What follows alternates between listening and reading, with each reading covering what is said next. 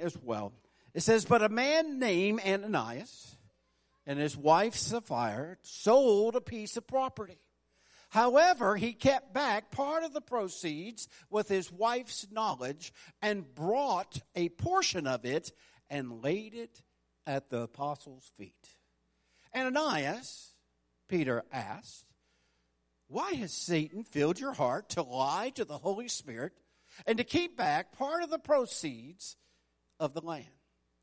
Wasn't it yours while you possessed it? And after it was sold, wasn't it all at your disposal?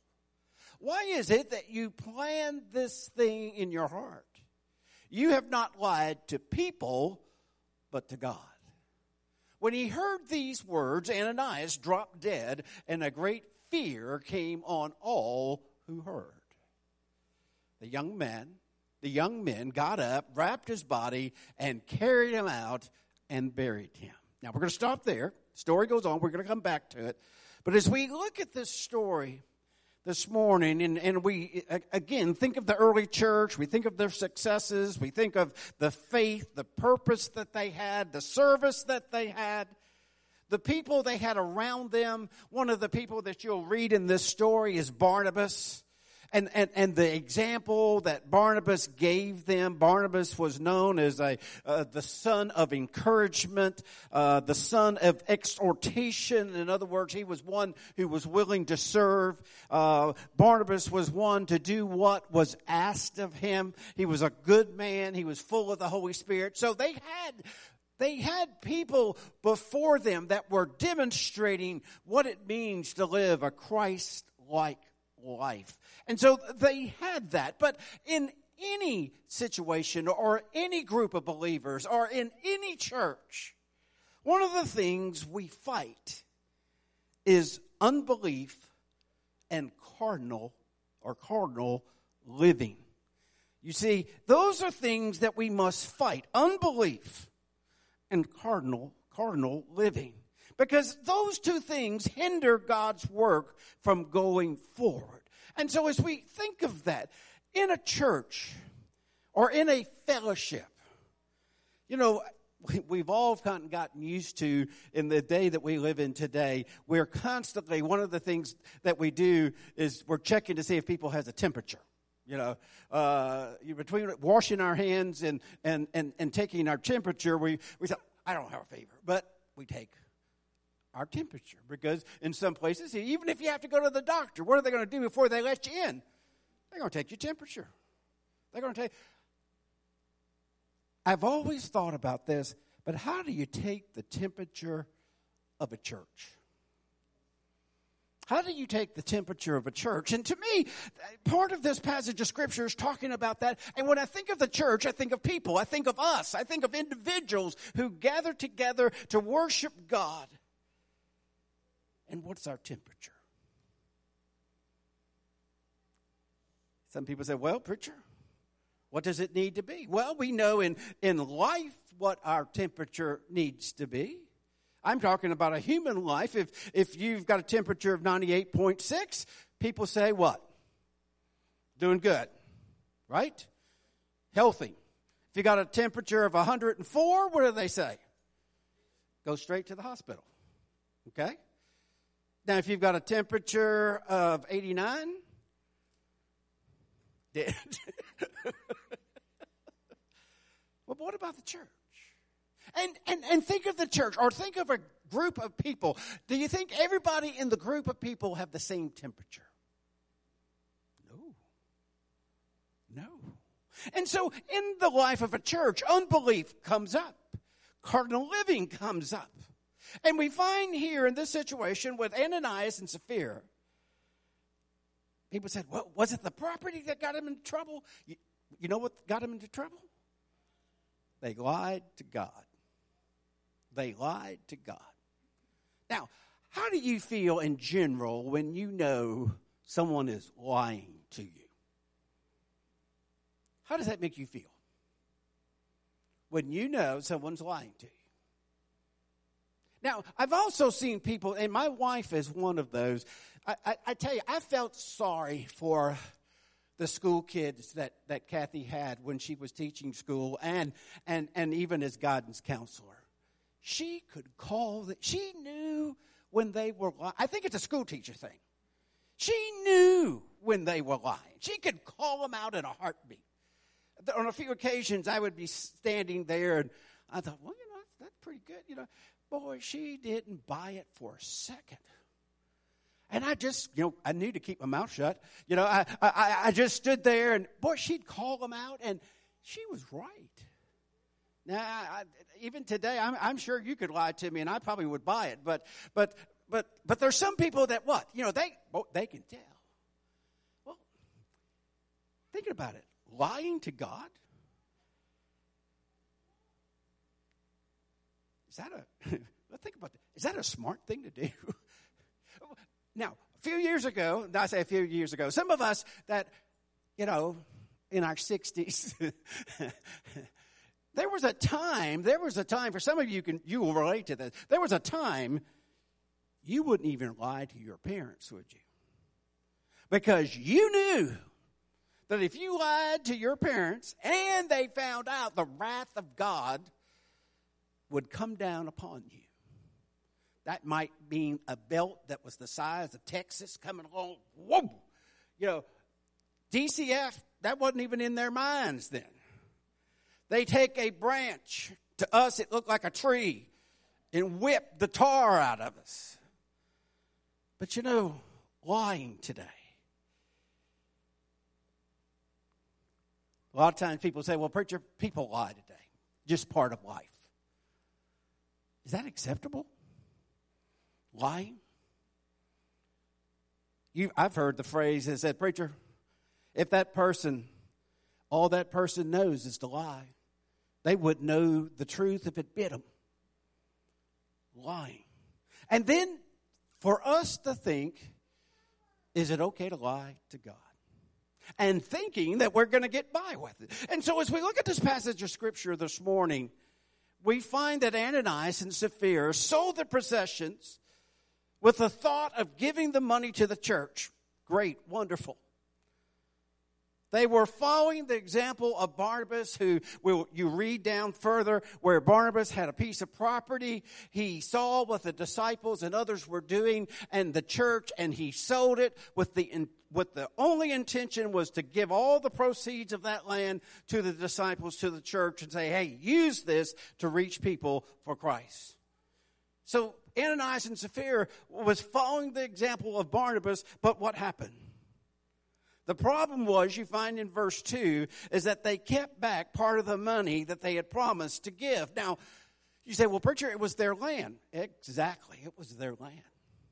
But the problem is that they said they were going to give it all to God, to the work of God. They said they were going to give it all, but instead they kept some, but they kept the perception that they were giving it all.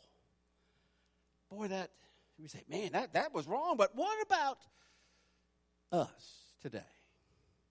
When we think of that, we say, Lord, I'm giving you everything. Even in life, and say, Lord, I'm living my life for you. I'm giving you all, but what is all? Promises. Never make a promise you cannot keep. People today, a lot of times you say, well, that's just the way it is, preacher. You got to understand. We're going to say things, but, we won't keep them all, but we'll keep most of them. Is that where we've come? We've come to the point that we can lie, and it's okay, that we can give promises, but not really intend to, what? Keep them? You see, there's a problem occurring. But one of the things that I see throughout this passage of Scripture, if you look at verse 3 of chapter 5, it says, Ananias, Peter asked, why has Satan filled your heart to lie to the Holy Spirit? One of the things that it reminded me here is that Satan tempted Ananias and Sapphira.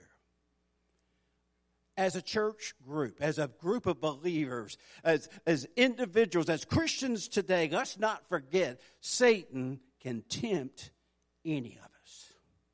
None of us are excluded from that. You say, oh, well, preacher, I'm on a committee. I'm excluded. Well, let me tell you. Be on a committee. Be a deacon. And I think you'll be tempted more. You see, again, we need to realize that Satan is still tempting people. And he tempted Ananias and Sapphira, and they lied to God. Now, God revealed this to Peter, and Peter called him out on it.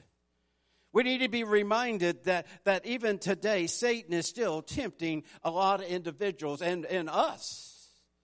Let's not forget, Satan even tempted Jesus. Let's not forget that. And he'll tempt us. You say, oh, well, it won't be that bad. Yes, it is. We'll take your Bibles and turn to the book of John, chapter 8. John, chapter 8. John, chapter 8.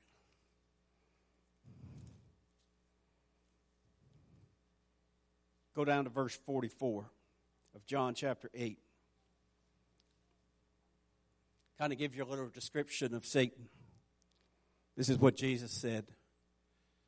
He said, you are of your father, the devil, and you want to carry out your father's desires. He was a murderer from the beginning and does not stand in the truth, because there is no truth in him. When he tells a lie, he speaks. See, we need to be reminded that Satan is the father of lies. We need to be reminded of that. Another verse I want you to look, I passed it up a moment ago, but in Proverbs 12:22. Proverbs 12:22. It says, lying lips are detestable to the Lord, but faithful people are his delight. Lying lips are detestable to the Lord, but faithful people are his delight. You see, hypocrisy, fraud, pretenders. We need to see that Satan is tempting and he's tempting us to say, well, we can do this and it's okay. God hates a lying tongue. Now, I call on Preston. He's told me this story. I don't know if it's actually true, but I love it when he tells it on himself because he's a little animated.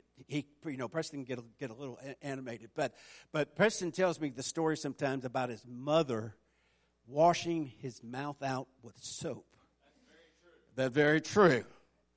You know, do you remember that as a kid? Right? Getting your mouth washed, not misstep. No. You know, Preston's mom believed in it. You know, and we know what? No. But you know, God hates a lying tongue. Even our parents, as they were raising us, knew the dangers of lying and knew that as an individual, as a child, as a person, you know, as we were growing, that what lies could do in our life. And so even our parents, you know, would work very hard in showing us and say, hey, you're just fooling yourself. If you just get into this lying and allow it to become a habit and lean on this, because it shows you're not leaning on God, you're leaning on Satan. And our parents tried to show us and teach us character. And yeah, sometimes we got the Board of Education to remind us, you know, of not telling a lie. But again, lying lips are detestable to the Lord. We need to be reminded that God hates that. We also need to see that all lying. Some people say, oh, well, preacher, that's just the way it is today. Lying is part of life. I think that's what Satan has us to believe today.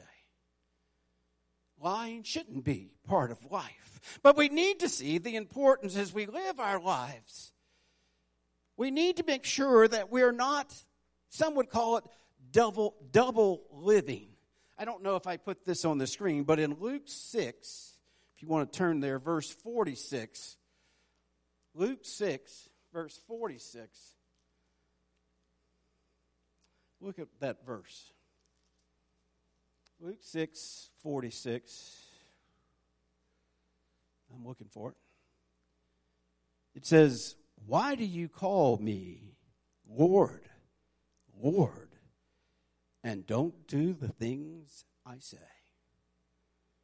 You see, it's talking about a double life. It's talking about living life one way, but saying something else. And even the Lord is saying, why do you call me Lord? And don't do the things I say. It's a reminder to you, a reminder to me of that how we need to be careful that if we say this is what it is, then that's what it is.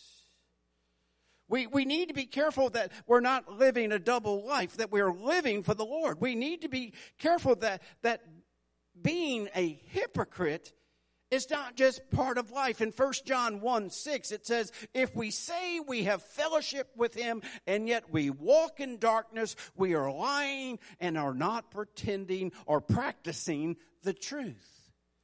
You see, we need to be careful that we're not living or saying one thing and living another. Another thing that happens sometimes is that we blame others for our faults and failures. Say, oh, well, it's because of this and because of that. Or we stretch the truth. Now, here's something to think about. Is stretching the truth a lie? I know people think, well, preacher, it's gray. Well, let's just say it. Stretching the truth is a lie. If it's not true, then it's false. We need to see the importance of what we say. Does it match up what we're doing? The problem is that fear comes upon us, and God has a way of looking at our lives. You know, I talked about school teachers a moment ago. I tell you, some school teachers, they're just able to look at a child, and boy, they know everything that's going on. Parents have that ability too sometimes. I want you to go back to Acts chapter 5. Go down to verse 11 in Acts chapter 5. It says, then great fear came on the whole church, on all who heard these things. Now, you know why great fear? Because right after Ananias died, Peter did what? He brought in the wife, asked her the same question, and she died. Now, either that's going to make a great revival in the church, or people are not going to want to come to church. Fear. Look at verse 11. Then great fear came on the whole church and on all who heard these things. They had heard that two, quote, prominent members had died right there in the church. Fear came upon the whole church. Verse 12, many signs and wonders were being done among the people through the hands of the apostles, and they were all together in Solomon's colonnade. No one else dared join them, but the people spoke well of them. Believers were added to the Lord in increasing numbers and multitude of both men and women. You see, even with the fear, even with the bad news, they kept the faith and they preached, and people came to know the Lord. As we look at this, we see that even though something very bad happened, but it also shows what God can do. The many signs and wonders that were done, the power of God working in people's lives. Sometimes we do need something to remind us of just sliding by or just bending the curve is well enough. But I believe in that mix, and as they were at the colonnade and as they were preaching, there were those who were unbelievers, and as the preaching was being done, they felt the presence of God and they were converted. You see, Peter was so filled with God's power that even down in verse 16, let me just read it, verse 16 of chapter 5, it says, in addition, a multitude came together from the town surrounding Jerusalem, bringing the sick and those who were tormented by unclean spirits, and they were all healed. Let me go up to verse 15. It says, as a result, they would carry the sick out of the streets and lay them on the cots and mats, so that when Peter came by, at least his shadow might fall on some of them. Wow. The shadow. You see, the church cannot grow when there's sin. The church can't grow. Let me tell you, you and I can't grow when there's sin. We can't grow. The church can't grow. We as individuals can't grow because of sin. And we need to see that God, being as loving as He is, will judge us of our sin. God is going to call us on our sin. No, maybe one of your parents, I'm sure growing up, you say, well, I've got mom pretty well conned, but dad, Or maybe it was vice versa. Or maybe at school, you say, well, I got this teacher conned, but this one, they're going to call me out. They're going to call me out. Can we con God? Or why would we want to con Him? Because is God going to call you out? Let me tell you something. There will always be someone who will call you out. Always. God's going to call us out when it comes to sin. No matter what it is, God's going to call us out. And so in 1 Peter chapter 4, verses 17 and 18, it says, for the time has come for judgment to begin with God's household. And if He begins with us, what will the outcome be for those who disobey the gospel of God? And if a righteous person is saved with difficulty, what will become of the ungodly and the sinners? Let me tell you something. God is going to start with us first. Churches, we need to see that it's time for God's judgment to begin in His household. And as it begins, the outcome in bringing us where we need to be. And if a person is saved or brought back closer to God, it was worth it. But what will become of the ungodly and the sinner? You see, when Christians live right, I believe sinners will be converted. Why? Because we know in this small town, people are watching us every day. They're watching us. They're already in their minds have an idea of what we're made up of. But they're watching us. When Christians get right, sinners will be converted. And so that's why we need to look and pray, God, please come into our church and show us our sins and show us the areas that are not right or areas that we've convinced ourselves it's okay to do, but Lord, we know it's not right. It's kind of like praying, Lord, let revival begin with me. Begin with me, Lord. And when we're willing to allow God to begin that work in us and people see that, oh, what a witness. At times we do have too many frauds and phonies and pretenders and charlatans and hypocrites. But it's time for all of us to come to the cross and kneel and say, Lord, here am I. Lord, we come to you today asking this in prayer, that, Lord, you would do your work in our life. And, Lord, that you would work in such a way that, Lord, we would feel your presence. Lord, we're all tempted. And at times, Lord, we have allowed Satan not only to tempt us, but we've heeded and done what Satan wanted us to do. Lord, may we see that we need to repent of our sins. And Lord, may we see the importance of allowing you to be that righteous judge. Lord, we just ask that in your Son's name.